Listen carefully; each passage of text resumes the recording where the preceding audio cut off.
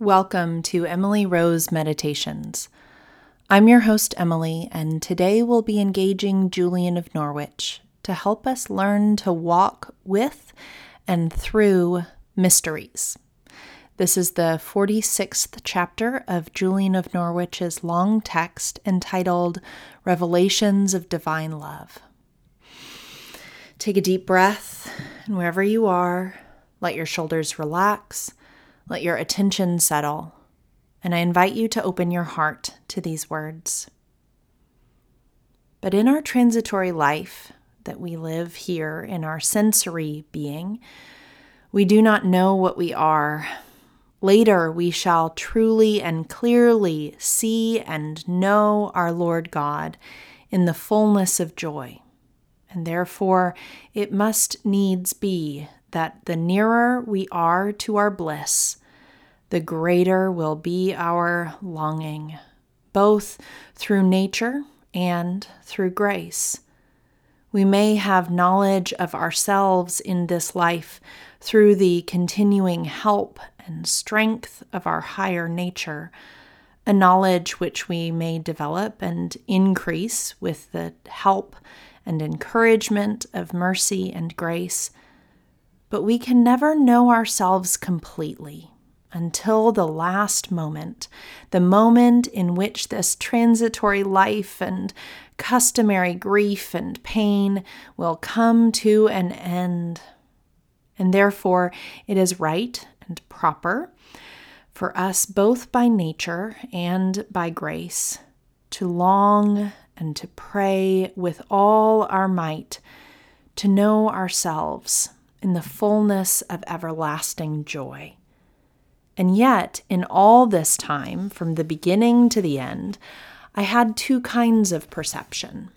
One of them was of endless, continuing love, with certainty of protection and blessed salvation, for the entire showing revealed this.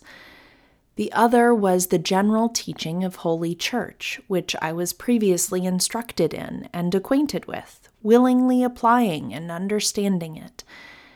And perception of this did not leave me, for the showing did not move or lead me from it in a single detail.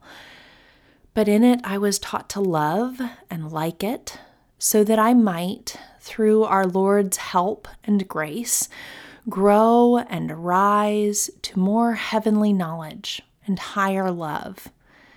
And from all that I saw, it seemed to me that it was necessary for us to see and to acknowledge that we are sinners. We do many evil things which we ought not to do, and leave undone many good deeds which we ought to do.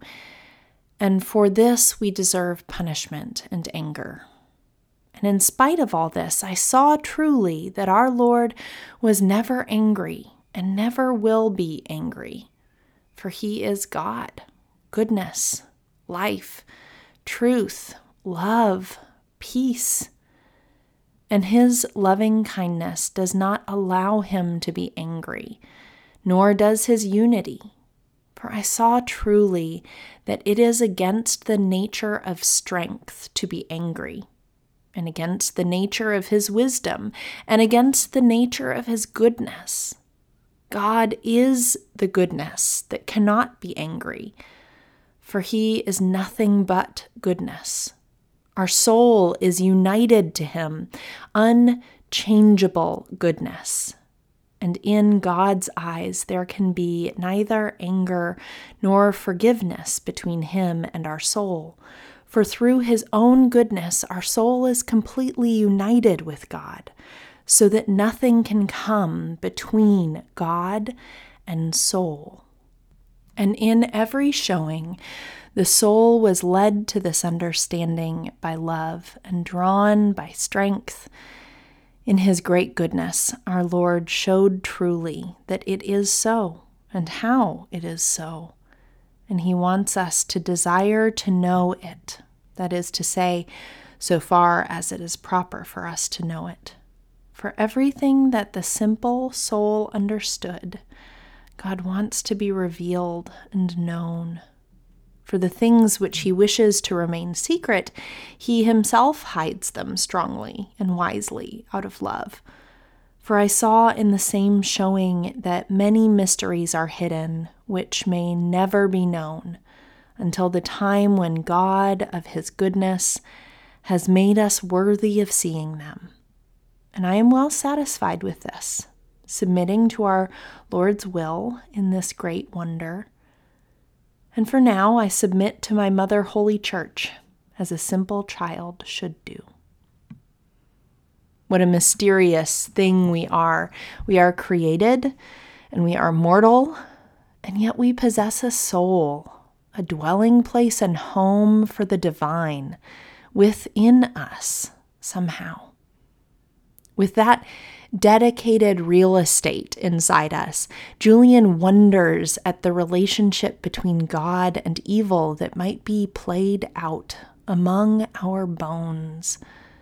She emphasizes the truth we know, which is that all created things are good. And she affirms, what a comfort this is, that our souls are never separated from God, but always, always united with Him, inseparably, in love. Perhaps a discipline to consider is meditating on this mystery. Julian admits that there are plenty of mysteries we'll never have the answer to, and this may be one of them. But she also gives the example of submitting herself and redoubling her commitment to Holy Church. That is, to learning and prayer, contemplation and education, habit forming and daily minute transformation.